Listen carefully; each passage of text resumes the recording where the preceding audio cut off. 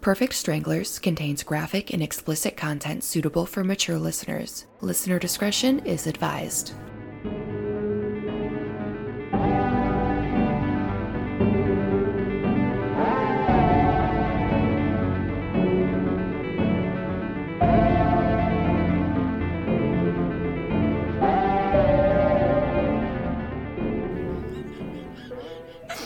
Welcome to Perfect Stranglers. I'm Bree. My name is Kylie. And this is Nicole. We're all here. Surviving. We're all here. I'm getting Fig Newton. I'm getting Fig Newton shamed. It's not a normal Fig Newton. It's blueberry. No. Sorry. I wasn't trying to shame you because of your Fig Newton. I was just curious because that's not something that you see people eating often. Mm-hmm. And I honestly, forget that they exist. Right? Like, they so still when I saw make that, those? I was like, is that a Fig Newton? So It was more just surprise, not shame. it's not like the Fig Newton brand Fig Newton. Oh. But I do have Fig Ones, which, by the way, Everly thinks is fudge. For some reason, she, thinks Fig is fudge. I don't know why. It's called Nature's Bakery is the brand. Oh, okay. You know what I'm talking about? I like those. So they have fig, blueberry, apple, but they also have, bakery flavored ones, like specialty ones. They have a brownie one. They have, this cherry crumble one that's really fucking good. But I get them for Everly because they're not, packed with fake sugar, like Nature Valley bars and stuff are. Sometimes I'll have one. They, make me really bloated because there's grain in them. But, if I want sugar, I will just deal with it and have one because it's better than, eating cake, right? So, how y'all doing? Doing well. What's going on? Doing well. Nicole's nice and sauced up right now, I think. She's been busy lately. She's been making a bunch of changes to our website. It looks awesome. Go check it out, perfectstranglers.com. She got us a snazzy new email, which is contact@perfectstranglers.com. Use that email to send us your stories. You can send us Pet of the Week stuff. By stories, we mean pretty much anything weird that's happened. It could be paranormal. It could be true crime. You could have saw Bigfoot. Do you believe in mermaids? Let us know, and let us know why. Also, in one of the episodes coming up, we talk about paranormal stuff. So if you guys have any weird houses that are in your neighborhood or whatever that you believe to be haunted, and there's a story behind it, email us that, and we'll do a case on it because we also do paranormal stuff. Teach us some stuff. Teach us. Anytime I hear anyone say teach us, I think, teach me how to Dougie. And then it goes back to being in beauty school and when that song came out and everyone was fucking doing it. Oh, gosh. That was kind of an awkward stage of the 2000s. Yeah. Hey, speaking of childhoods, do you want to hear about somebody who had a really fucked up childhood? Oh. I have never been so excited. Because let us know what we're doing, Bree. We're talking about John Wayne Gacy today. Heavy hitter. Get it, girl. Okay, so first of all, his name is John Wayne Gacy Jr. Did you know he was a junior? I did not. I don't know anything about this man. Yeah, it's John Wayne Gacy Jr. And he was born on March 17th, 1942. His mother was Marion Gacy, and his father was John Stanley Gacy Sr. John Stanley Gacy was the son of Polish immigrants. So, he was Polish and, I believe, Danish. And John Wayne Gacy was the middle child. The old middle child syndrome. He had an older sister named Joanne and a younger sister named Karen. Karen. With the Karens in this podcast. Yeah. But Karen has actually done a lot of interviews, and some of our listeners may have seen her do Oprah interview back in the day. She's been on other documentaries and stuff too. The Gacy family lived in a modest bungalow in Chicago. That's kind of where his hometown was, Chicago, so he was a Midwestern fella. John Wayne Gacy Sr., his dad, was a very gruff World War I veteran who had an alcohol dependence problem. He was violent, being physically, verbally, and emotionally abusive to the entire family. His wife, John Gacy Jr., the sisters, everyone. He sounded like a real bear to live with. A lot of that rage was directed toward John Gacy Jr. Because he wasn't a stereotypical little boy. John Wayne Gacy liked cooking and gardening and playing with his sisters. And John Gacy Sr., he'd take Junior fishing, try to make a man out of him, so to speak. But he wasn't any good at it, and he didn't like fishing or baseball or any of those typical boy activities of the 50s and 60s.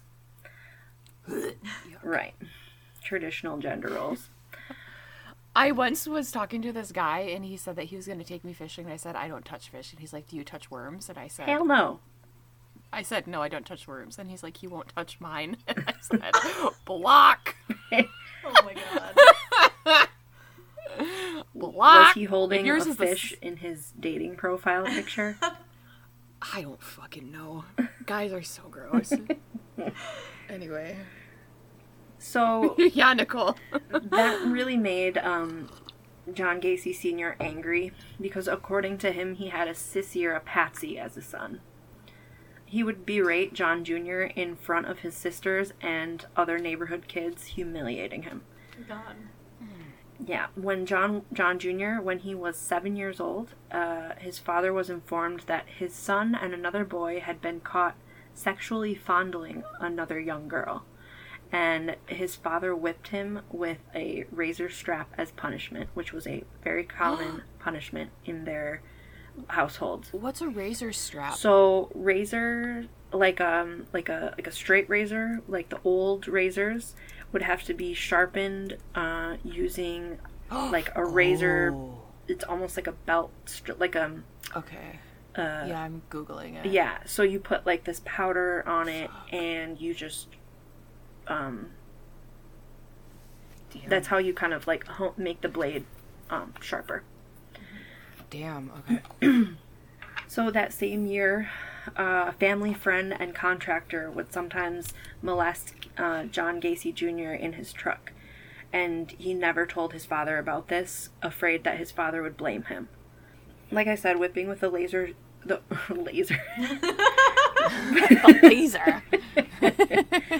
Whipping with a leather razor strap was a common punishment in their household, and eventually John Jr. was able to control himself to not cry.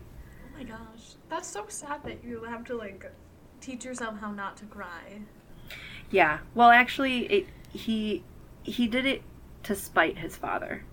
He would not cry, and it would make his father angry that he wasn't crying while he was whipping him.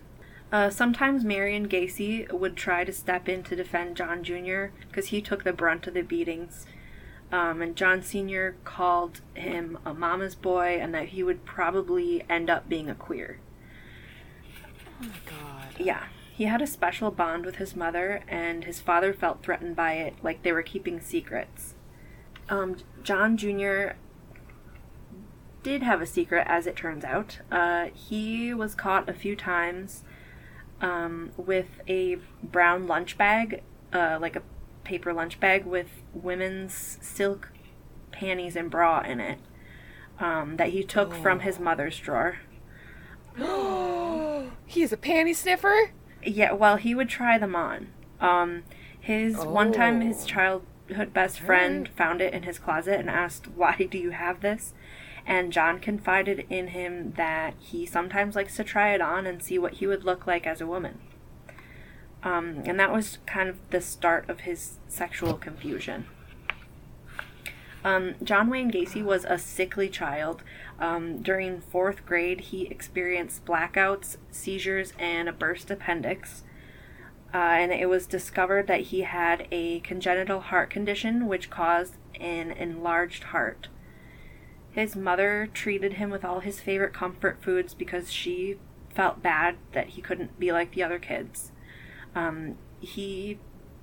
This caused him to become overweight because he was not able to exert himself because of his condition. He was told by doctors to avoid all sports at school. Oh my god. And yeah, so because of his mom's comfort meals and, not being able to exercise, he was kind of a chubby child. He was teased. Do we know how tall he was? Like, was he tall as well? That's a good question. I'm not sure. And I mean, that was probably before puberty, so who knows then, but, yeah. He doesn't seem like an extremely tall person. Okay. No, he's about my height. He's 5'10" and I'm 5'9", so I mean... Okay, so he's under 6 when foot. You're big... Yeah. When you're big at that height, though, you look bigger than you are. Mm-hmm. If that makes sense. Okay. He was teased a lot by the other kids because of being overweight and not being able to be involved in the typical childhood games and activities. He joined the Boy Scouts at 12 years old to try and belong to something and feel normal. He felt a lot of pressure to do well in school since he couldn't play any sports. His health and grades didn't get better, though. And in his early teen years, like 14, 15, 16, he was in and out of the hospital due to blackouts and seizures, which were not controlled. His father openly accused him of faking his condition for sympathy while he was... Wait, did you say he had epilepsy? No. He had seizures and blackouts that weren't controlled. They actually didn't know what was wrong with him. This is interesting because Richard Ramirez had epilepsy and he also had seizures. Hmm. There's serial killers who this is like a commonality that they have, is like that type of thing. A serial killer is typically a person who murders 3 or more people, serious? usually in service of abnormal psychological gratification, with the murders taking place over more than a month and including a significant period of time between them. Why? Thank you, Do you Siri. want me to keep reading? No, why did you turn on? Wow, thanks, Google. Holy shit. Okay. Why did that just happen? Okay, keep going. That's so weird. His father openly accused him of faking his condition for sympathy while he was laying in a hospital bed. His grades got worse as a result of missing school, being in the hospital so much. Mm-hmm. Yet he still tried his darndest to fit in, and even though he was deeply confused about his sexuality, he learned to ignore it and just date girls. He learned the printing trade in high school, but after several fainting spells in shop class, his teachers agreed that he would never be able to work near machinery. His doctors never conclusively diagnosed his condition, but since I know somebody who this has happened to, I can tell you that most likely he had conversion disorder. So what's that? The definition of conversion disorder is a mental condition in which a person has blindness, paralysis, or other nervous system neurological symptoms that cannot be explained by medical evaluation. So the fainting is basically, it's a psychosomatic response to stress caused by trauma. Interesting. Okay. That would make sense. Damn. Yeah, because he had experienced a lot of trauma. Right. I mean, so does that explain the seizures as well? Yes. Yeah. It could. Okay. It could, yeah. Okay. I mean, damn. Okay. Yes. So at age 17, John Jr. got in a fight with John Sr. over a car that he had saved for and bought. After the fight, John Jr. drove away and he was missing for a while until Marion Gacy finally convinced her husband to get the help of a private investigator to find John Jr.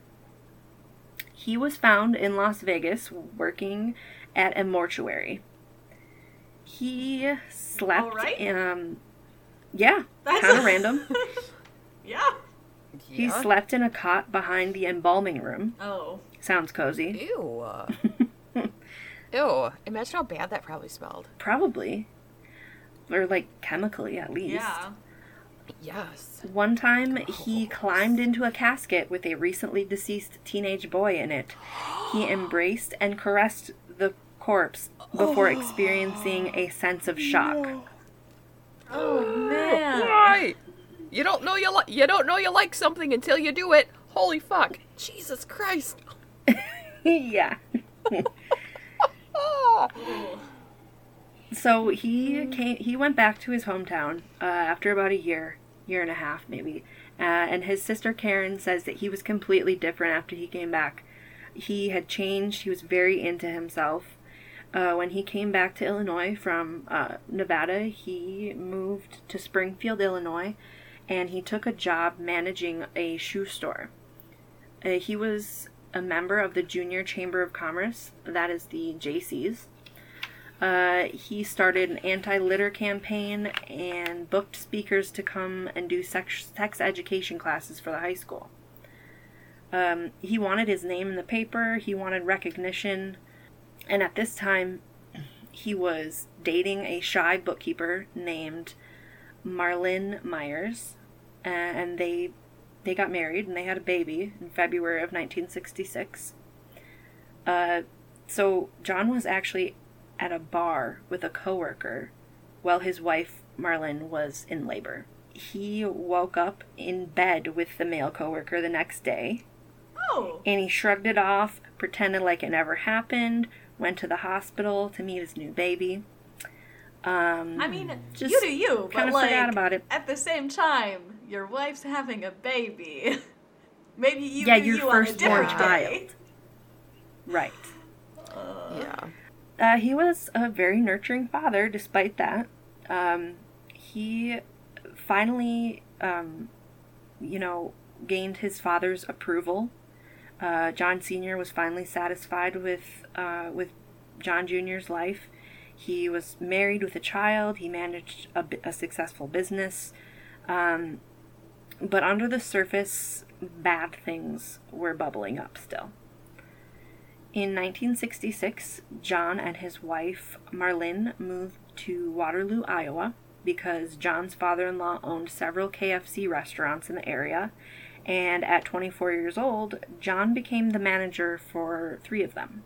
He loved being the big boss and being in control, telling people what to do, and he insisted that his friends and family call him Colonel. Like Colonel Sanders. Weird. Yeah, it was weird. He would work 16-hour days and still find the time to be one of the most valuable members of the Waterloo, Iowa JC's. That's so weird. He's like very high functioning, but had like such a strange life. Definitely. Very high functioning. His fundraising efforts were unmatched, and he was well respected despite his incredibly unconventional ways to increase membership. He had the power of charm and persuasion, and he was the membership chairman. He lured men to join the JC's by showing illegal stag films. That's pornos. Yeah. Hosting orgies with sex workers at the local hotel called the Clayton House Hotel. And in one evening, he signed up 20 members. That was kind of his record for 20 members in one night. He's like a straight up psychopath. Yeah. He's very charming, leads a very routine life, very structured, not chaotic. Uh-huh. He is a psychopath.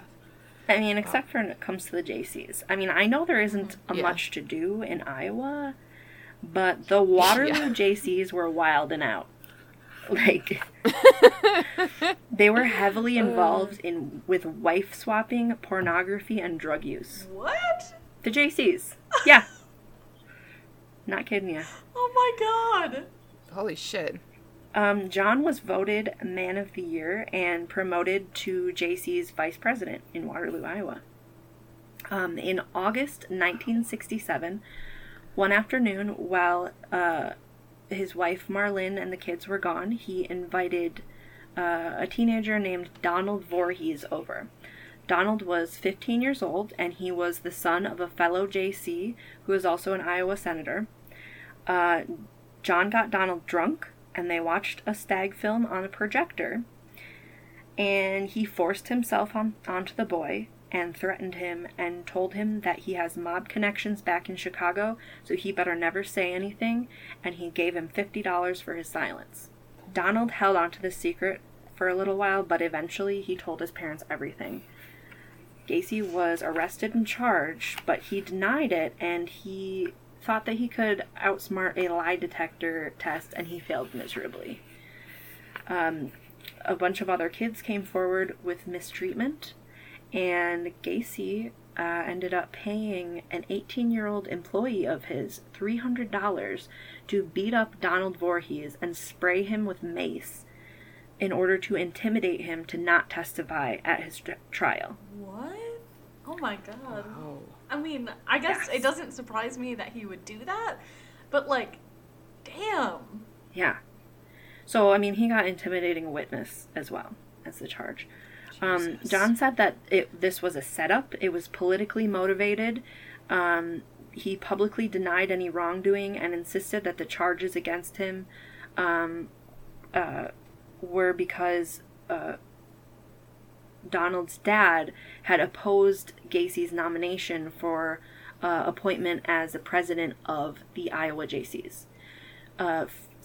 Several fellow JCs found Gacy's story credible and rallied for his support.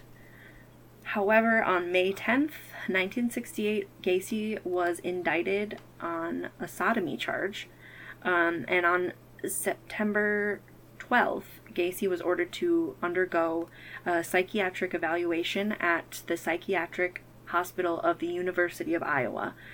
2 doctors examined him over a period of 17 days before concluding that he had an antisocial personality disorder, which There we go. which incorporates constructs such as sociopathy and psychopathy. They concluded that he was unlikely to benefit from any therapy or medical treatment, and that his behavior pattern was likely to bring him into repeated conflict with society. Mm-hmm. The doctors concluded that he was mentally competent to stand the trial, though. A note from one of the doctors says, "The most striking aspect of the test results is that the patient's total denial of responsibility for everything that has happened to him. He can produce an alibi for everything. He presents himself as the victim of circumstances and blames other people who are out to get him. The patient..." So he's manipulative. Absolutely. And a narcissist. The patient as well. attempts to assure a sympathetic response by depicting himself as being at the mercy of a hostile environment. That was part of the psychiatric evaluation. Okay, so he pled guilty and was charged with sodomy, which I thought sodomy was just butt stuff. So did I. But I looked it up. So did I. It was specifically oral. Oral sodomy. So the sodomy charge pertains to anal, oral. So he ate ass. No. It's like oral copulation. Yeah. So sodomy charge pertains to anal, oral, or bestiality. In practice, sodomy laws have rarely been enforced against heterosexual couples. They mostly have been used to target homosexuals. Okay. So I'm not sure if that's a common charge, as common now as it used to be. I'm not sure. I don't know. Because sometimes, like, honestly, I think nowadays they're just like, it's straight up, it's rape. Like, let's not bring such sexuality into this. It's, you raped them. Yeah. Okay, so he got 10 years when the judge didn't buy his justification that he said that it was consensual. He was sentenced to the 10 years at Anamosa State Penitentiary in Iowa, and that was in December of 1968. After that, he never saw his wife or kids again. he ended up having 2 kids with Marlene, and she filed for divorce once he went to prison. He actually thrived in prison. Of course he did. Yeah. He pursued every social outlet he could. He was in the prison choir. He mingled with the guards and other prisoners and even the warden. He also joined the inmate JC chapter. Who knew? Where is was he in prison at? Oh my god. This was in Iowa at Anamosa State Penitentiary. Okay. Yeah, I didn't know they had JC chapter. He increased the inmate JC chapter in its membership from 50 to 650 men in the span of less than 18 months. Yeah. What the heck? This guy is insane. He is known to have secured an increase in the inmates' daily pay in the prison mess hall and to have supervised several projects to improve conditions for the inmates in the prison. Gacy once oversaw the installation of a miniature golf course in the prison recreation yard. So he was a man about town. He loves attention. He loves attention. Oh, definitely. And he earned it. So he was like a union rep, basically, in prison. Oh my gosh. Yeah, so within 8 months, he became the head cook, and he was very popular. He loved trying new recipes and was very good with his use of spices. Probably, I'm guessing, from his KFC 11 different herbs and spices days. Okay, Colonel. Right? The prison food quality improved dramatically. While in prison for sodomy, his father died on Christmas Day of cirrhosis of the liver. John was, who had recently received his father's approval after a lifetime of rejection, was devastated by his father's death. John was convinced that his father died of shame because of his conviction.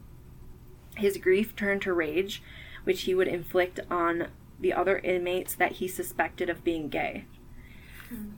In June 1970, he was released on good behavior. He was granted parole with 12 months probation on June 18, 1970, after having served only 18 months of his 10-year sentence, and after those doctors did his psych eval and said that he obviously can't be helped and is a danger to society. Okay, I have words for this. I have things to say. Excuse me. Just because you're a good person in prison doesn't make you a good person. It means you are being a good person to hopefully get out so you can go be a shit person on the outside more than likely, I feel like. Just because you are well behaved in a place that you are supposed to be well behaved in, because if you're not well behaved in there, you're gonna get like intense repercussions either from the other inmates fucking you up or being put in solitary or whatever. Like, of course you're gonna be well behaved in there, because look at what happens when you're not well behaved. Right. It doesn't mean you're fixed. American prisons don't rehabilitate people. No. They just don't. They store them. They don't rehab. That's like for another fucking thing. Also, I've been listening to a podcast, San Quentin Prison. They actually have a podcast, and it's fucking amazing. It's called... The prisoners have a podcast? The prisoners have a fucking podcast. I have heard about this podcast. I mentioned it in our chat. It's called... God, San Quentin. It's really interesting. So, side note quick. So, San Quentin Prison. It's really good. But yeah, so they talk about really heavy stuff like this, about like how prisoners, they're not rehabilitated. They talk about everything from food to like conjugal visits. It's called Ear Hustle.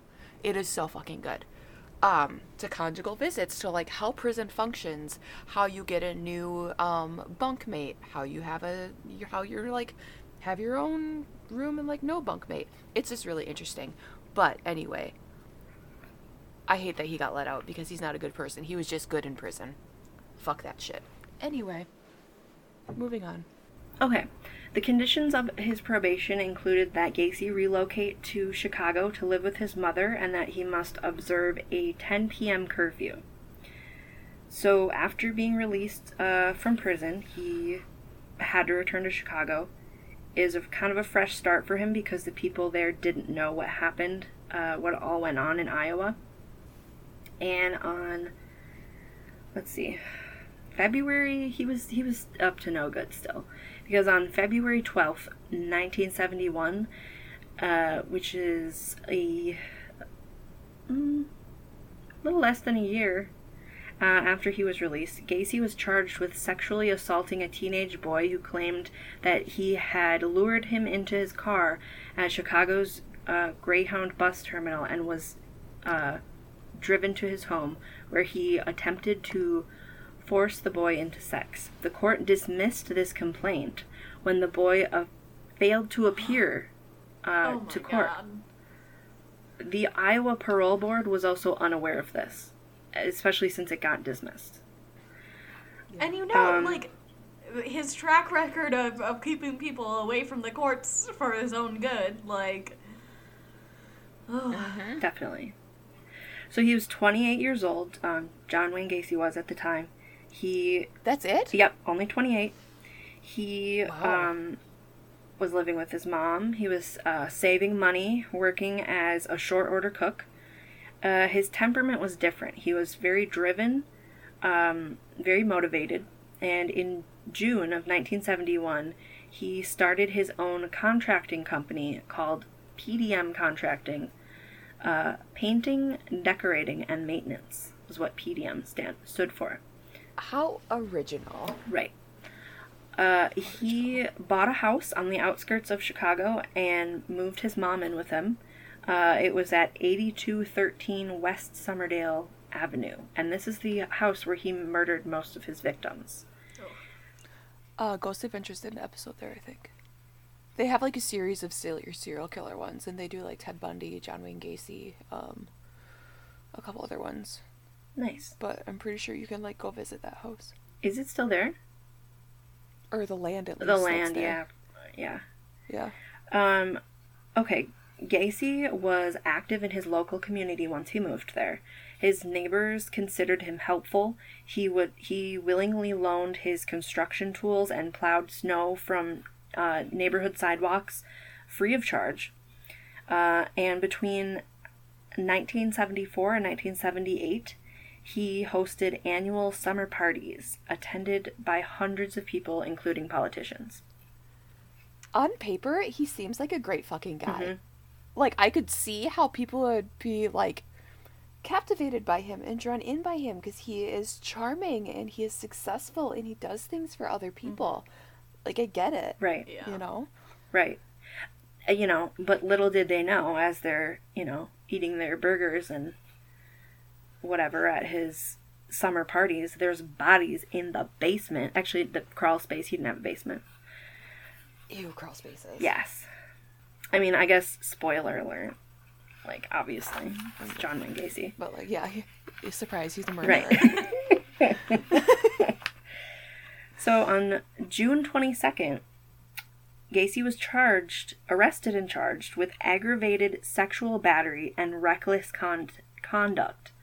The arrest was in response to a complaint filed by a youth who claimed that Gacy had flashed a sheriff's badge and lured him into his car and forced him to perform oral sex. These charges were dropped after the complainant attempted to blackmail Gacy. And again, the Iowa Board of Parole did not learn about these incidents. How? Until 8 months later. They're so fucking slow. They learned about it after Gacy's parole had ended. So, nothing happened. Then again, after if this, he is having little barbecues with all these politicians. That's true. Maybe they can make it disappear. Slow something down. So after this, he began dating a girl that he knew from high school. Her name was Carol Hoff. Don't do it, Carol. Carol was recently divorced with 2 little girls. John confided in Carol about being bisexual and about his prison record. She was concerned, but she was won over by him, his hard work ethic, and the fact that his daughters adored him. They even called him Daddy, which I think is a little creepy, to be honest with you. Don't say it, Kayla. Don't make me say it. Kylie, don't say it. What's my name? Oh, yeah, hell no. Sorry. Daddy. They called him Daddy. Nicole fucking hates that. It's so fucking weird. It's like the new panties. It's the dirty. It's a clean word that's dirty. Okay. It's gross. He was very good with the little girls. Like he was very kind with them. He was good with them. But Carol's affections were no longer enough for him, and he could barely control his attraction to teenage boys. On January 2nd, 1972, he picked up a 16-year-old named Tim McCoy from the Greyhound bus station, and Gacy took McCoy on a sightseeing tour of Chicago and then drove him back to his home with the promise that he could spend the night and be driven back to the station in time to catch his bus. Gacy took him back to his house where they had sex, and afterward he plunged a knife through Tim McCoy's chest and buried the body in a crawl space and acted like nothing happened. Oh. That escalated so fast. Yeah. So, that was his first killing? That was his... Yes. That's his first killing. So, we need to talk a little bit more about this PDM, painting, decorating, maintenance business. Because most of his employees... most of his workforce consisted of high school students and young men. Oh, no. Oh, no. Gacy would often proposition his workers for sex or insist on sexual favors in return for acts such as lending his vehicles, financial assistance, or promotions. Ugh. Now I take back the fact that he, on paper, was a good guy, because he really wasn't on paper a good guy. Because that's on paper that you're reading, he's not a good guy. Yeah. No, honestly, though, doing this, like, I had,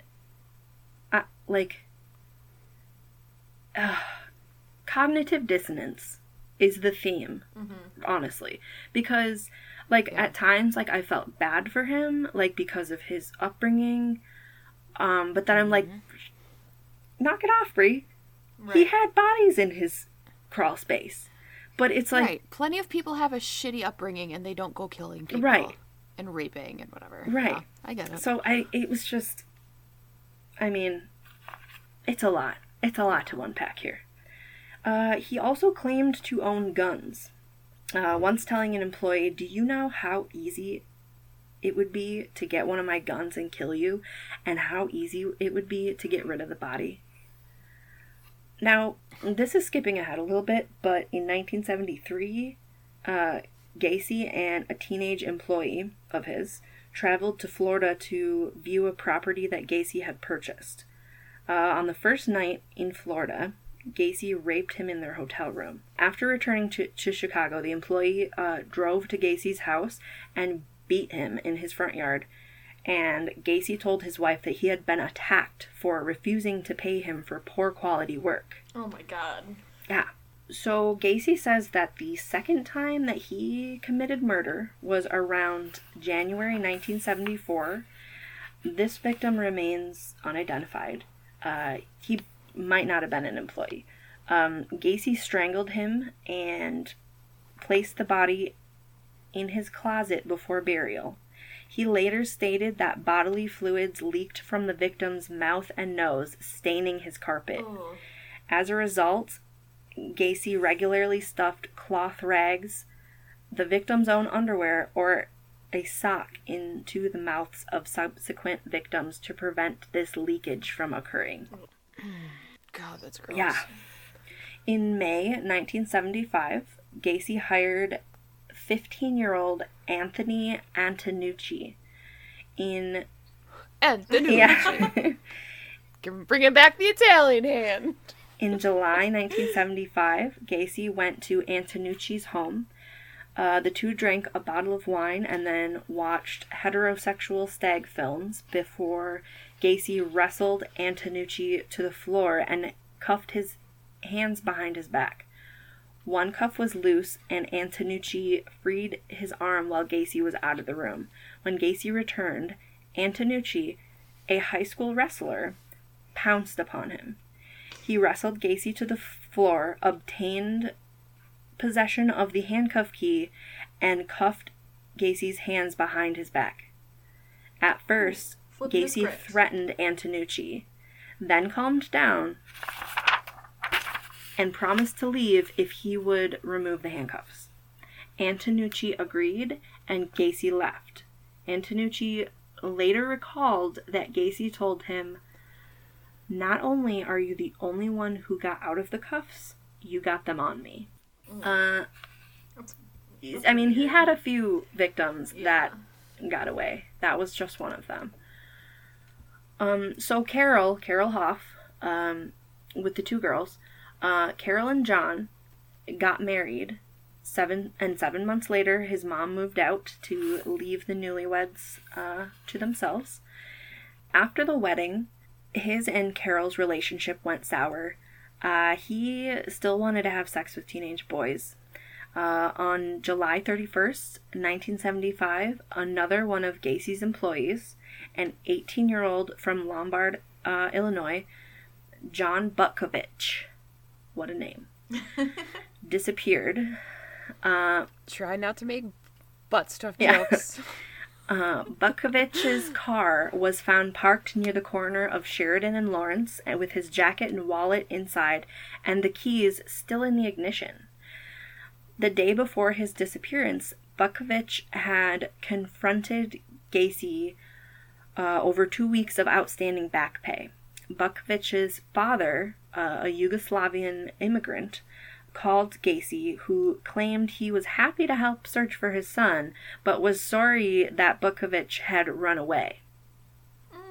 When questioned by the police, Gacy said Butkovich and 2 friends had arrived at his house demanding the overdue pay, but they had reached a compromise and all 3 had left. Over the following 3 years, Butkovich's parents called police more than 100 times, urging them to investigate Gacy further. Gacy later admitted to encountering Butkovich exiting his car at the corner of West Lawrence Avenue, waving to attract his attention. According to Gacy, Butkovich approached his car, stating, "I want to talk to you." Gacy invited Butkovich into his car, then invited him back to his home to settle the issue of the overdue wages. At his home, Gacy offered Butkovich a drink, then conned him into allowing his wrists to be cuffed behind his back. The 16-year-old willingly put handcuffs on, thinking it was part of this magic trick that John was trying to show him. And when he got the cuffs on the kid, John Gacy said, "See, the trick is, you have to have the key." So then this kid realized that they were real and not magic trick handcuffs, and he was gagged with his own underwear and sexually tortured, and he had a rope put on his throat. A pen was stuck in the rope and twisted, creating a garrote, like Jean Benet, like we talked about in that episode. Gacy later confessed to having sat on the kid's chest for a while before he strangled him. He was a beefy guy. Oh my god. Oh yeah, definitely. Like he was, I don't know, would you say like 250 or more? Yeah, at least. I mean, let's at least. I mean, looking at least 250. Looking at him on the very low end. Looking at him and his size, because that would have been similar to me when I was at my heaviest. I would say he's like 275. Yeah, he's a big guy. I would say, yeah. And this kid was, I think it said he was 16. I mean, he was a child. Yeah.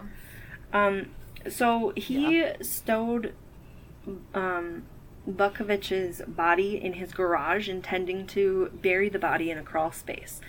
But His wife and stepdaughters returned earlier than expected, and Gacy buried Butkovich's body under the concrete floor of the garage in an empty space where he had initially intended to dig a drain tile. Miko, hold on. I'm about to have a catastrophe. Get out of here. Sorry, Miko's like trying. I have this blanket up to like muffle sound, and Miko's sitting here on my dresser. I can hear his tail just. He's about to jump up on the blanket, and you know it's all gonna come tumbling down. Okay, I think we're okay. God, fucking cats. Worse than kids. Okay, sorry, Brie. Go ahead. I just didn't want to, die today. Okay. He was leading a double life, and his friends and business partners had no inkling that he had already killed twice. He would volunteer at the children's ward of the hospital, dressing up as Pogo the Clown to lift their spirits, and he even dabbled in politics in Cook County and was the Democratic precinct captain of the 21st precinct. Oh my gosh. He would do favors for people. He knew everyone. He helped everyone. He was very busy. Our teaser for this episode is definitely going to be a pogo stick. A pogo stick, yeah. See, he had 100%. two clown alter egos, I guess you could say. The first one was Pogo the Clown, who was like a very childlike, playful clown, and the other one was Patches the Clown, which was a more serious clown. But I haven't seen a lot of information about Patches. But when he says, do you guys remember Bozo? Yes, that was out of Chicago too. Creepy. That show was out of Chicago. Fucking creepy. I was actually going to say a serious clown. When I think of a serious clown, I think of Baskets the Clown. Oh. Zach Galifianakis. Who's that? Yeah. I freaking love that series. It's like a dark comedy series, and I fucking love it. I just can't do Also, anything with clowns. They're so, it's just weird. Well, he goes to like this French clown school, and like he's like super serious about it. It's so funny. And actually Karen Kilgariff wrote for that show. Really? That's cool. Yeah. Wow. Yeah. So he had almost no time for his family.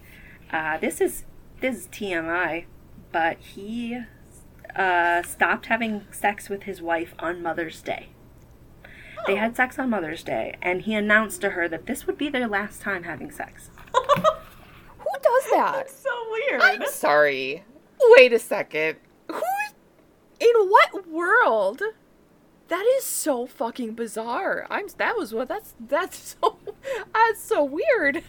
Do you think he said it matter-of-factly, like, this is the last time we will have sex? Probably. Today is the day, Carol. This is our last day.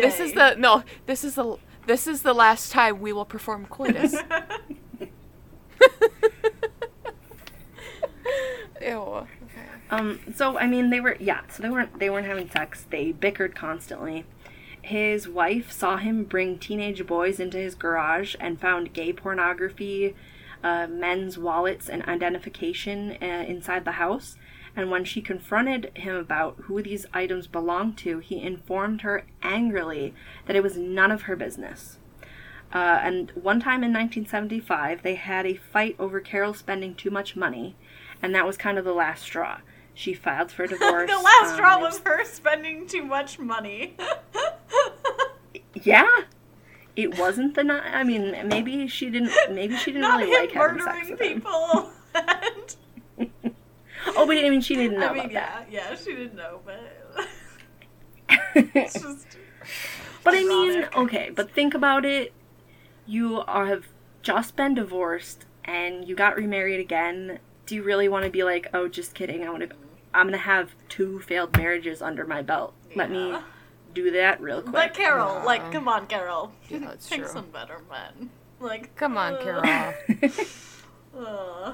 So at this point, John Wayne Gacy's a 33-year-old single guy now. He would go out and hunt for young men to abduct at gunpoint and bring back to his house, rape and kill them, and bury them in his crawl space. Although Gacy remained gregarious and civic-minded, several neighbors noticed erratic changes in his behavior after his 1976 divorce. This included seeing him keeping company with young males, hearing his car arrive or depart in the early hours of the morning, or seeing lights in his home switch on and off in the early hours. You sound like kind of nosy neighbors, because, like, I mean, you know? Yeah. However, one neighbor later recollected that for several years, the sounds of muffled, high-pitched screaming, shouting, and crying had repeatedly awakened her and her son in the early morning hours. She identified the sounds as emanating from a house adjacent to theirs on Somerdale Avenue. Did they ever Gacy- call the cops? That's what I'm wondering. As It someone doesn't- who is dealing with neighbor issues, you call the fucking cops. Right. It doesn't sound like she called them at the time. It almost sounds like the neighbors went and knocked on doors and asked the neighbors, like, is there anything strange about, Yeah. you know, just interviewing the neighbors. Yeah. That's kind of what it sounds like, where that information came from. Gacy usually lured a lone victim to his house, although on approximately 3 occasions, Gacy had what he called doubles, 2 victims killed in the same evening. Several victims were lured with the promise of a job with his contracting company. Others were lured with the offer of drinks, drugs, or money for sex. His victims included people he knew and random individuals lured from Chicago's Greyhound bus station, Bughouse Square, or simply off of any of the streets. Some of the victims were grabbed by force. Others were conned into believing Gacy was a policeman because he often carried a sheriff badge, and he had spotlights on his black Oldsmobile, so it kind of looked like a cop car. Hate that. Which, that is a thing that a lot of serial killers do, is impersonate a police officer. Yeah. Inside Gacy's home, his usual MO was to ply the youth with drugs, drinks, or just generally gain their trust. Having restrained his victim, Gacy would usually proceed to rape and torture his captive. He frequently began by sitting on the victim's chest before forcing his victim to fillet him.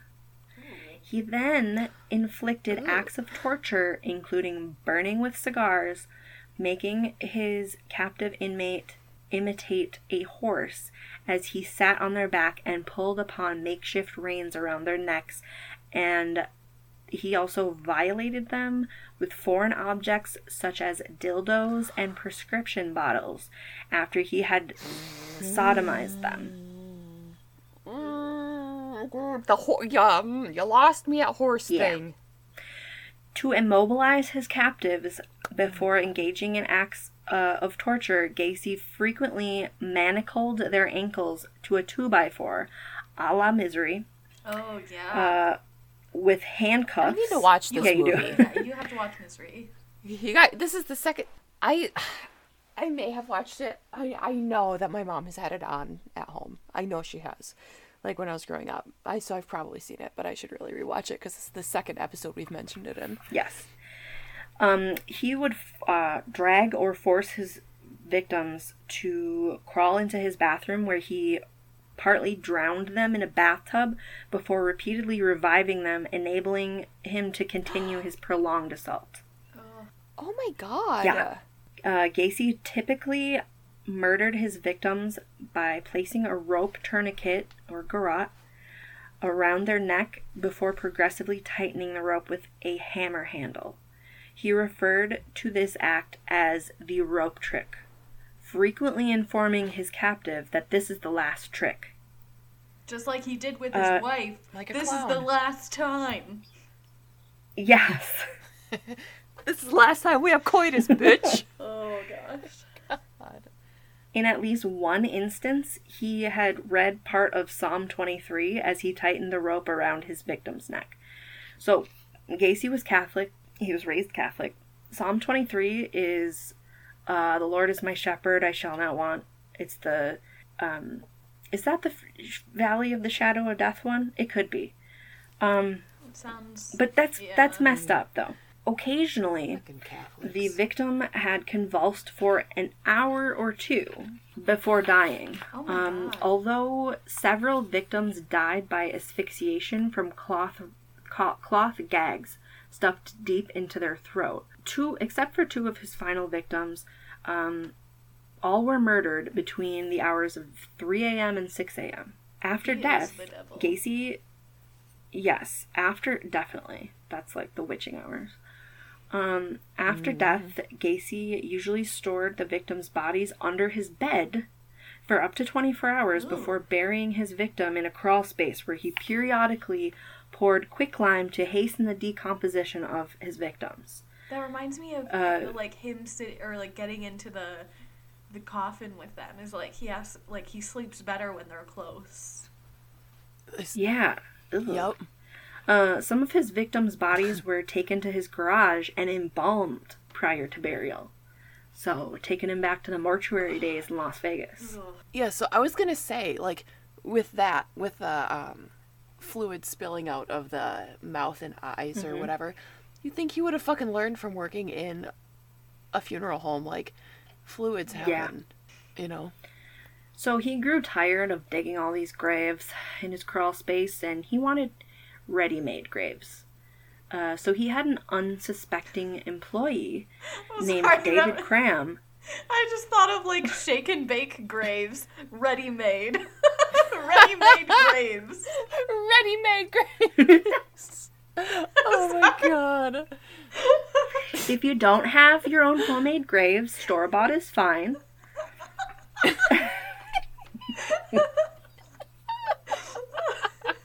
Oh Here's my a God. recipe for disaster. Jesus Christ.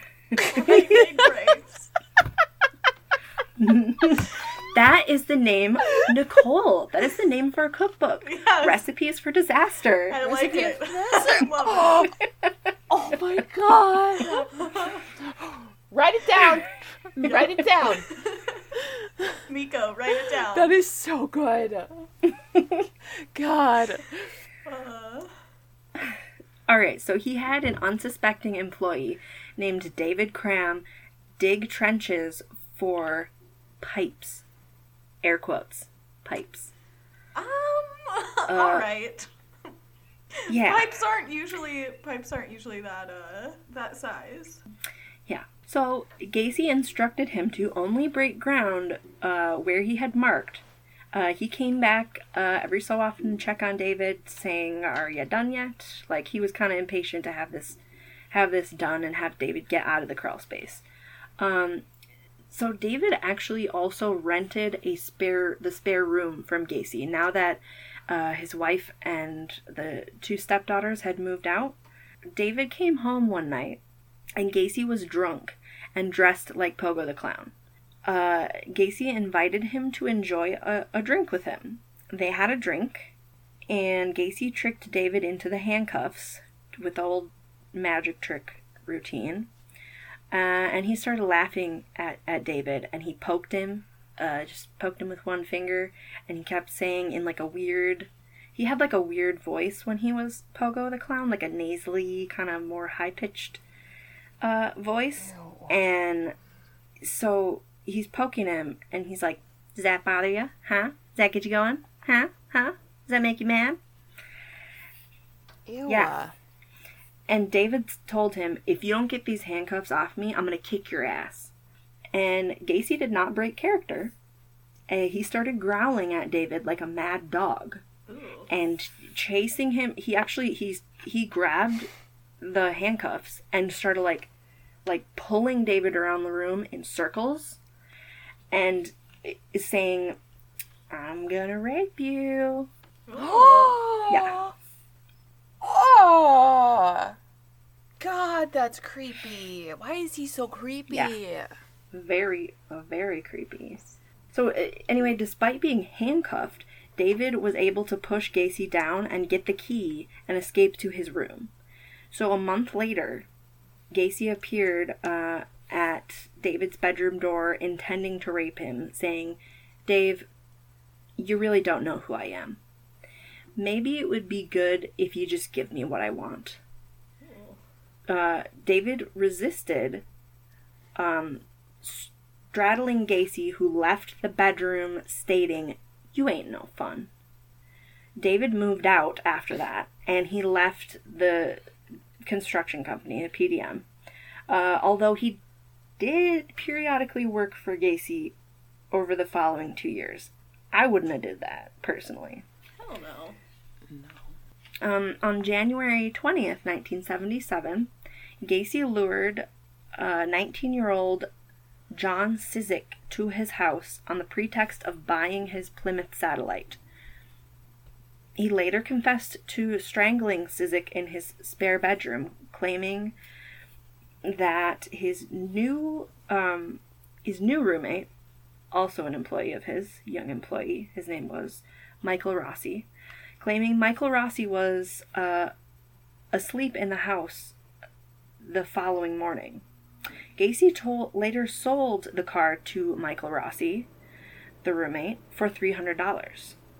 So he lured the kid there to sell him the car. He killed the kid, whose car it was, and then sold the car, which was in his driveway since the kid drove there, to get murdered. And then sold the car for $300 to his roommate. Jesus. God, what a piece of shit. Yeah. Between December 1976 and March 1977, it is known that Gacy killed an unidentified adult male. He buried him in the crawl space, surprise, surprise, and also the body of a 20-year-old Michigan native named John Prestige, who had disappeared on May 15th. Shortly before his disappearance, Prestige had mentioned that he obtained work with a local contractor. I'm guessing it was PDM. Yeah. Gacy murdered one additional unidentified youth and buried him in a crawl space in the spring or early summer of 1977. The exact time of this murder is unknown. On July 5th, Gacy killed 19-year-old from Crystal Lake named Matthew Bowman. Bowman's mother last saw him at the suburban train station. That following month, Michael Rossi, the employee who he sold that car to, was arrested for stealing gasoline while driving John Cizik's car. The gas station attendant noted the license plate, and the police traced the car to Gacy's house. When questioned, Gacy told officers that Cizik had sold the car to him in February, saying that he needed money to leave town. A check of the VIN number confirmed that the car had belonged to Cizik. The police did not pursue the matter further, although they did inform Cizik's mother that her son had sold his car. By the end of 1977, Gacy had killed 19 young men in his house. Holy shit. Mm-hmm. In May 1978, he was helping to organize the Polish Independence Day Parade in Chicago. Rosalind Carter, President Jimmy Carter's wife, was the guest of honor, and she was even photographed with John Wayne Gacy. Ooh. Oh. Yes. Oh my In god. the photo, he Creepy. has a pin with the letter S on it, which means he was given approved security clearance to be close to the First Lady. Holy Yes. crap. This guy really was like a very esteemed member of society, Definitely. which is so scary. And also a clown. So that same- somehow. Yeah, Yes, and also a clown. exactly. I wonder if like these people knew this. Because that's creepy. They had to have known it, but that's just weird. So this same year, 1978, the crawl space had no more room for the bodies. Gacy later confessed to police that he considered stowing bodies in his attic initially, but had been worried about complications arising from leakage. Ooh, yeah. I was gonna say, leakage, seepage, Yeah. don't do it. Therefore, he chose to dispose of his victims off the I-55 bridge in the Des Plaines River, into the Des Plaines River. Gacy stated that he had thrown 5 bodies into a river in 1978. He believed that one had landed on a passing barge. Ooh. Yeah. Like, I wonder if they thought it was, like, a suicide, like they jumped from the overpass or something like that. Oh, yeah, but I wonder if they had any, like, any signs of torture, like something, like, on their wrists or their neck or anything, right. You know what I mean? Yeah. But also, like, Or stabs or anything. a barge is passing, and this man was like, oh, yeah, I'm just gonna throw it over now instead of waiting 2 minutes for this barge to pass. True. Right? Like, barges move slow, but, like, you can wait a couple Right? minutes. So only 4 of those bodies were ever found that he threw over the bridge and into the river. Okay, and the 5th one was the barge body. Probably, yeah. The first known victim thrown from the I-55 bridge into the Des Plaines River was 20-year-old Timothy O'Rourke. He was murdered in mid-June after leaving his Dover Street apartment to purchase cigarettes. Shortly before his disappearance, O'Rourke had told his roommate a contractor on the northwest side had offered him a job. On November 4th, Gacy killed 19-year-old Frank Landigan. His naked body was found in the Des Plaines River in Channahon on November 12th. On November 24th, a 20-year-old Elmwood Park resident, James Mazzara, disappeared after sharing Thanksgiving dinner with his family. Mazzara had informed his sister the day prior to his disappearance that he was working in the construction industry and doing all right. He was last seen alive walking in the direction of Bughouse Square carrying a suitcase, which was one of the places in Chicago that Gacy would go cruising for young men. So, by December, at the end of the year, in 1978, he was committing a murder about every 2 weeks. Holy shit. And he showed no signs of stopping, exactly. That's... Oh my god. Every 2 weeks. He showed no signs of stopping. That's insane. Until an investigation into a missing youth led police right to Gacy.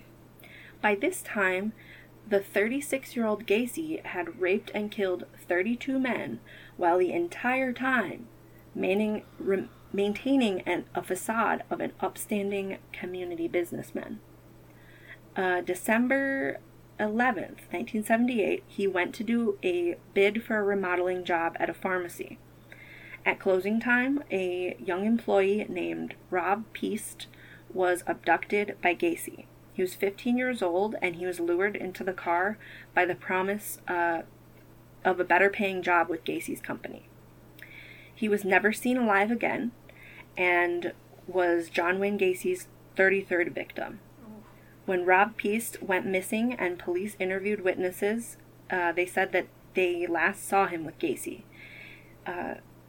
Gacy indicated that he had seen 2 youths working at the pharmacy and asked one of them, whom he believed to be Peast, whether or not there were any remodeling materials behind the store. He was adamant, however, that he had not offered Peast a job, and had only returned to the pharmacy shortly after 8 p.m. as he had left his appointment book at the store. Gacy promised to come to the police station later that evening to make a statement confirming this, indicating he was unable to do so at that moment because his uncle had just died. When questioned as to how soon he could come to the police station, he responded, "You guys are very rude. Don't you have any respect for the dead?" All right, Mr. Gacy. All right. Again, Well, sus. I'm sorry. What the hell is wrong with this man? He's on another level. He's very bizarre. It's very bizarre for him. Like, he's so high functioning, man about town, respected in society, but he's leaving this double life, and then he thinks that they're doing something wrong by not respecting the dead, and it's like, you created the dead. Exactly. He had gotten away with all these murders before, so he probably felt like he could get away with this one too. I mean, he had murdered, over 30 people and gotten away with it. Yeah. Police didn't buy this story, and they got a search warrant. They didn't find anything that would link him to Rob Peast, but they found tons of jewelry and trinket items that belonged to other missing boys. Investigators also found handcuffs, books on homosexuality, and I don't know how to say this, pederasty? I don't know if that's how you say it, but what it is like the relationships between young boys and older men, like in ancient Greece. It's pedophilia. Yeah. It's pedophilia. Let's say it for what it is. Okay. 7 pornographic films, capsules of anyl nitrate, which I didn't look up what that is, but I'm assuming it's like a sedative. An 18-inch dildo they found in Gacy's bedroom. That's got some length to it. Oh yeah. Oh yeah. They found a 39-inch 2x4 with 2 holes drilled in each end, probably the one that he used for the shackling the legs. Bottles of Valium and atropine and several driver's licenses were found in the northwest bedroom. A blue hooded parka was found atop a toolbox inside the laundry room, and underwear too small to fit Gacy was located inside a bathroom closet. He was a murder suspect, but without bodies, little could be done. He was put on 24-hour surveillance after that, though. He knew that he was on 24-hour surveillance as well. He seemed undeterred and not nervous at all. He even picked up the cops' dinner tab on the first night of the stakeout. God, that's weird. That is fucking I don't know how ballsy. they could accept that. They did. I mean, so far the cops in this story are pretty fucking awful. Yeah. So No one is talking to each other in this department. there's that. Yeah. No. They want free dinner from John Wayne Gacy. Right. One of the cops one of the stakeout cops said that he and his partner had to continually remind each other that Gacy was a murder suspect because he was such a likable guy and he was not at all intimidating. He even had the surveillance team over to his house for a fish dinner. Gacy was obviously famous for his entertaining. He had all those summer barbecue parties and everything like that. And so when he had the surveillance team over for this fish dinner, during the dinner, one of the police smelled a foul odor coming from one of the vents, and realized that the crawl spaces must be where he kept the bodies. So Gacy knew that they were seeking a second search warrant after that, and he was concerned. David Cram, his former roommate and employee, informed investigators of Gacy's attempts to rape him back when he was Gacy's roommate, and he stated that after he and Gacy had returned home on December 13th after the first search of his property, after the first search warrant, Gacy had turned pale after seeing a clot of mud on his carpet, which he suspected had come from the crawl space. So he thought that they had searched in the crawl space. Yeah. And David said that Gacy had grabbed a flashlight and immediately entered the crawl space to look for evidence of digging. When asked whether he had been to the crawl space, David replied that he had once been asked to spread lime down there, and also that he had dug trenches, which Gacy had explained were for drainage pipes. Mm-hmm. He stated that these trenches were 2 feet wide, 6 feet long, and 2 feet deep. Yeah. So perfect grave size. Yeah. Mm-hmm. So weird, at this point, weird area for pipes, but great ready-made Yeah. graves. Indeed. Mm-hmm. Shake and bake graves. So at this point, I mean, he was cornered. Gacy called his attorney, Sam Amarante, for an all-night confessional. On the evening of December 20th, Gacy drove to his lawyer's office in Park Ridge to attend a scheduled meeting and to discuss the progress of the civil suit. On arrival, Gacy had appeared disheveled and immediately asked for an alcoholic drink, whereupon Sam Amarante fetched a bottle of whiskey from his car. I don't know why an attorney has an open bottle of whiskey. It doesn't say it was open. Maybe it was closed.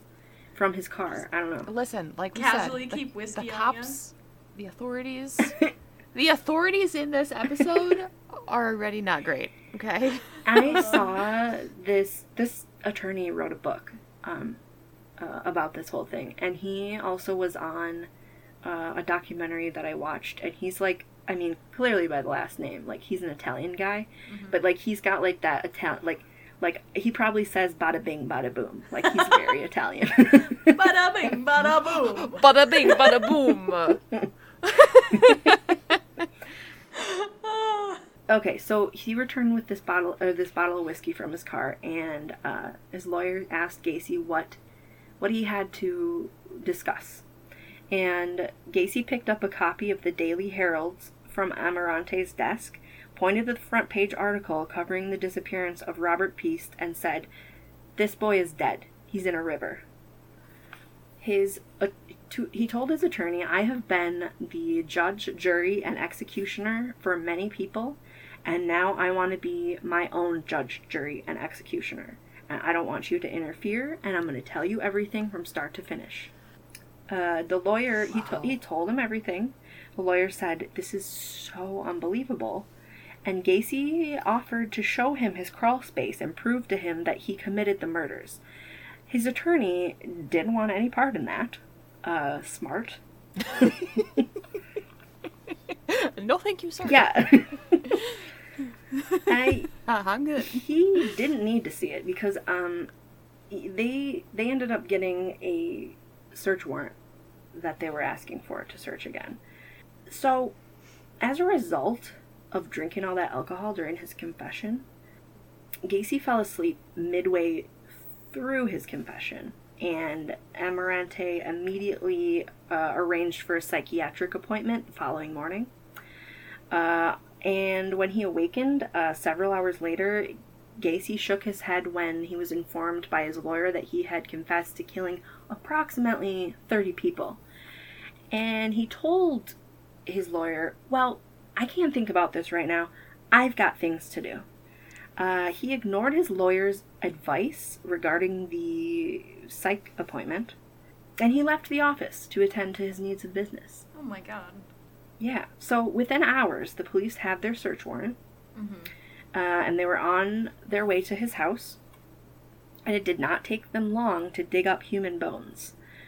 Gacy later recollected his memories from his final day of freedom as being hazy, adding that he knew his arrest was inevitable, and that he intended to visit his friends and say his final farewells. After leaving his lawyer's office, Gacy drove to a gas station where, in the course of filling his rental car, he handed a small bag of cannabis, to the gas attendant. Thank you, Bree, for the clarification. Clearly none of us know what that is. Frequently. So. We are very accurate in this episode about coitus and cannabis, about the words that we choose. If you will. Yeah, cannabis, if you will. Alright, so he hands the gas station attendant this bag of weed, and apparently the surveillance officers, they were still following him. So, the attendant gave the bag of weed to the surveillance officers. Because they were there too, I guess, since they were following him. Surveilling him. Okay, so Gacy, when he handed him the bag, he he told him, "The end is coming for me. These guys are going to kill me." Oh. Probably, I don't know, I'm guessing referring to the police. Yeah. Gacy then drove to the home of fellow contractor and friend Ronald Rohde. Gacy hugged Rohde before bursting into tears and saying, "I've been a bad boy. I've killed 30 people, give or take a few." Holy shit. A bad boy? I don't like the way that you said that. Ew, that's... I don't like that either. It's weird. Ew. Cringy. As he drove along the expressway, the surveillance officers noted that he was holding a rosary to his chin and praying as he drove. On hearing from the surveillance detectives that, in light of his erratic behavior, Gacy might be about to commit suicide, police decided to arrest him on a charge of possession and distribution of cannabis in order to hold him in custody. That's pot, by the way. That's pot, by the way. Yeah, so they were going to hold him in custody as the formal request for the second search warrant was presented. At 4:30 p.m. on December 21st, so day after the old confessional, the eve of hearing of Gacy's civil suit, Judge Marvin J. Peters granted the request for the second search warrant. After police informed Gacy of their intentions to search his crawl space for the body of Rob Peast, Gacy denied the teenager was buried there, but confessed to having killed a young man in self-defense and whose body was buried under his garage. Armed with the signed search warrant, police and evidence technicians drove to Gacy's home. On their arrival, officers found Gacy had unplugged his sump pump, flooding the crawl space with water. Ooh. To clear it, they simply replaced the plug and waited for the water to drain. Yeah. After it had done so, evidence technician Daniel Genty entered the 38 by 28 foot crawl space, crawled to the southwest area, and began digging.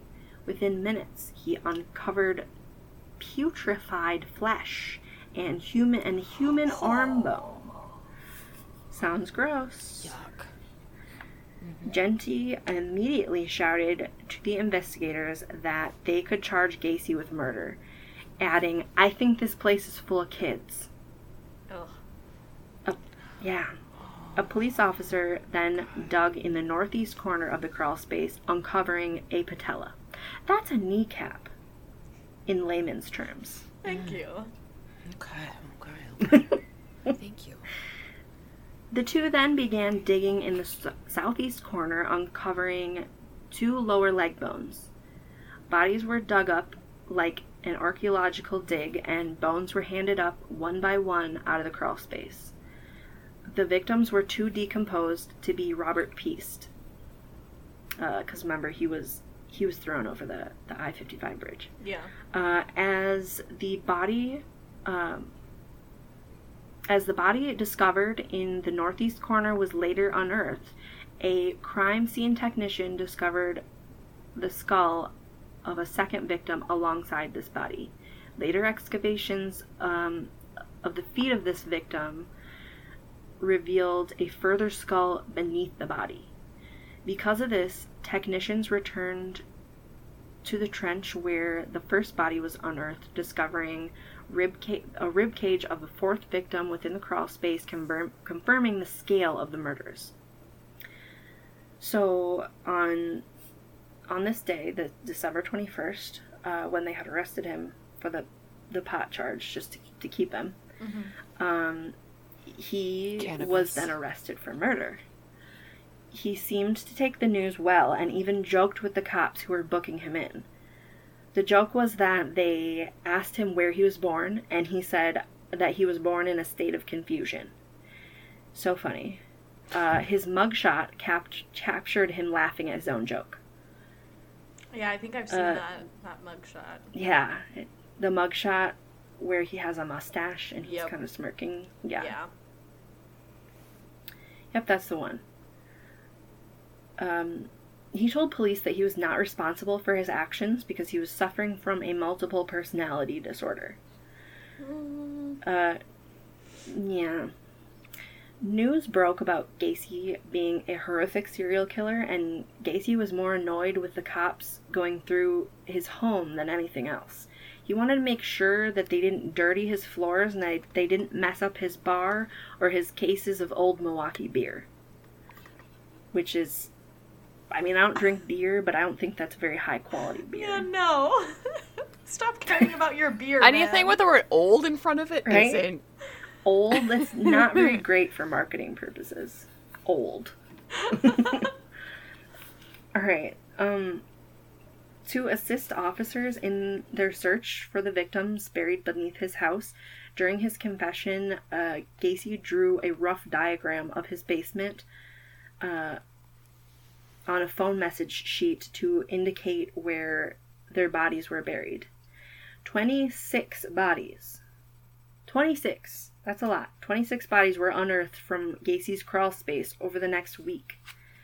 3 more were also unearthed elsewhere on his property.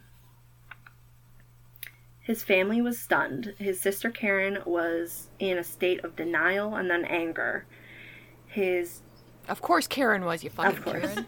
His mother was completely devastated by this. She was never the same again.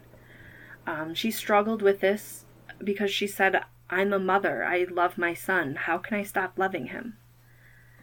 Which, that must be really hard to deal with as a mother. Yeah. I could not imagine.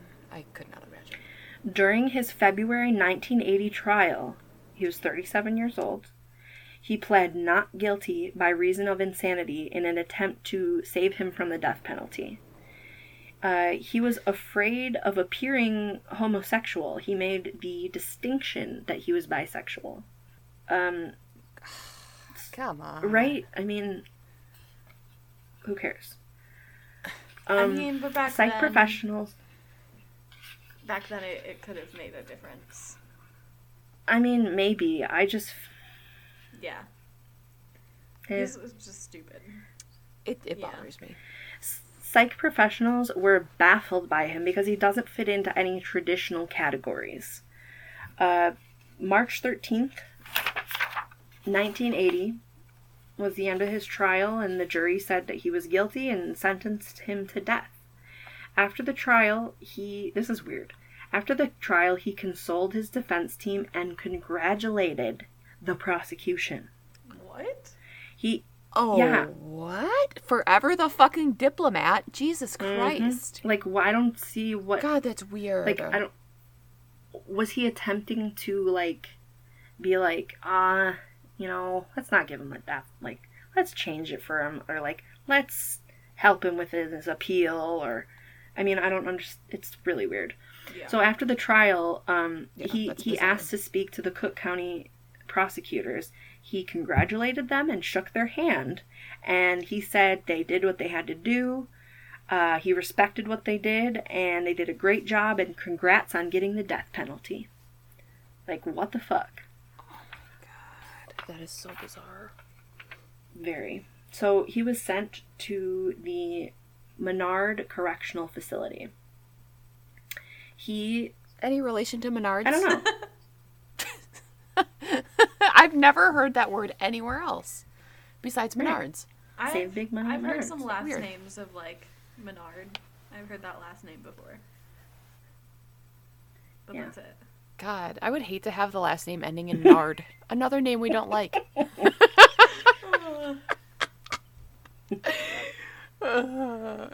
So, when he was in prison, he began doing these clown paintings. Have you seen any of his paintings? Oh, God, yeah. Uh-huh. They're not great. But No. No. What serial killer is a good artist? None of them. actually, That's not their forte. there are some. Honestly. Yeah. Maybe I'll That do are, like, one on my good? next. Maybe I'll do one on my Yeah. next case. There's... Oh, I thought you were going to be a serial killer artist. I was like, do we need to get some off your chest, Brie? So he began doing these clown paintings and cashed in on his, criminal celebrity status. He also wrote a book in 1988 describing how he was innocent. The book was called A Question of Doubt: by John Wayne Gacy. In this book, he said that he was the 34th victim, and that the bodies were all planted beneath his floorboards by his employees. He said if you will look at his work schedule, that you will see that he has no time to be out cruising for young boys. Oh my god. Holy shit. So his mom believed him, and after a series of strokes, she lost all memory of her son and his crimes, and she died in 1989. Wow. Which is kind of like tragic, but good. Yeah. You know, that she didn't die Yeah. carrying that with her because she couldn't remember it. Yeah. Yeah, that's true. Okay. So, May 10th, 1994 was the execution date for John Gacy. He was able to spend the day with his sister Karen. They had a photo taken together. Their last photo together. They're both smiling. It's odd. I mean, what are you going to do, you know? Right. His request for a last meal was 12 fried shrimp, a bucket of original recipe KFC, Yes. French fries, The Colonel! It all circles Yeah. back. French fries, a pound of strawberries, and a Diet Coke. Yeah. Not the worst, not Right. the best. Not the He worst. was sentenced to lethal injection. There was a crazy mob of people outside of the prison chanting "Kill him." Like, they had face paint, they dressed up like clowns, they made fucking t-shirts. They made t-shirts for this event. The t-shirts, some of the t-shirts Oh my said "No God, tears that's for the commitment. clown." So, I don't know. Those people were really intense. Wow. Karen said that she could That's hear the intense, mob yeah. from inside the prison. Wow. It was quite the scene. At 12:40 a.m., he closed his eyes and took a deep breath and was injected. His final spoken words were reportedly, "Kiss my ass." Yep. Alrighty then. That is so white trash. Yeah. Oh my god. Even his fucking last meal was white trash. And I can say that. I grew up in a trailer park. That is so fucking white. I mean, at least he didn't order shake and bake. I mean, that's fucking true. Oh my god, that is so funny. Jesus, kiss my ass. Mhm. All right. So 18 minutes later, the 52-year-old John Wayne Gacy was pronounced dead. And at 3 a.m., his body was secretly transported to a hospital where forensic psychologists would have his brain extracted to study it. They wanted to find out what happened prenatally. Maybe they could see what happened during development, etc. They found nothing abnormal about the structures of his brain. There was no biological evidence. Wow. John Wayne Gacy has infamously inspired many horror clowns like Pennywise, Twisty the Clown. But the reality of it, and the most scary part of it, is a person who presents themselves as an all-American, friendly, trustworthy, Midwestern guy, but behind closed doors has the insatiable lust for young blood. It's like a true Jekyll and Hyde story. Yeah. So, to end this, I want to name all the victims because they were real people with real families that loved them, and they deserve to be recognized and not overshadowed by this horrific story. Yeah. Their names are Timothy McCoy, John Bukovich, Daryl Sampson, Samuel Stapleton, Randall Reffitt, Michael Bonin, William Carroll, Jimmy Hackinson, Rick Johnston, William Bundy, Michael Marino, Kenneth Parker, Gregory Godsick, John Sizik, John Prestige, Michael Bowman, Robert Gilroy, John Mowry, Russell Nelson, Robert Winch, Tommy Bowling, David Talsma, William Kindred, Timothy O'Rourke, Frank Landigan, James Mazzara, Robert Peast, and 6 unidentified young men. May they all rest in peace. Mm-hmm. Wow. Very heavy stuff. He's just a monster. Yeah. And the fact that he, like, successfully lived a double life for a long time. Yes. Is yeah, so I feel like that's a scary. lot longer than you think about all others that we hear about. Like, yes. that was a long time that he was out and, like, yeah. Well, I mean, he got so many chances. Like, he was Right. he was let go, you know, with his first prison sentence after 18 months. I mean, it's a lot of warning signs were brushed off. Yeah. Mm-hmm. And that happens, that's- I think that happens so often, too. Well, I think part of it is, like, I mean, they probably didn't want to, like, deal with it. It's more paperwork. You know, Right. like, I don't know. Yeah. It's more paperwork, and he was involved Right. in politics. Who knows who he paid off, who he was in cahoots with. Like, we don't Right. know.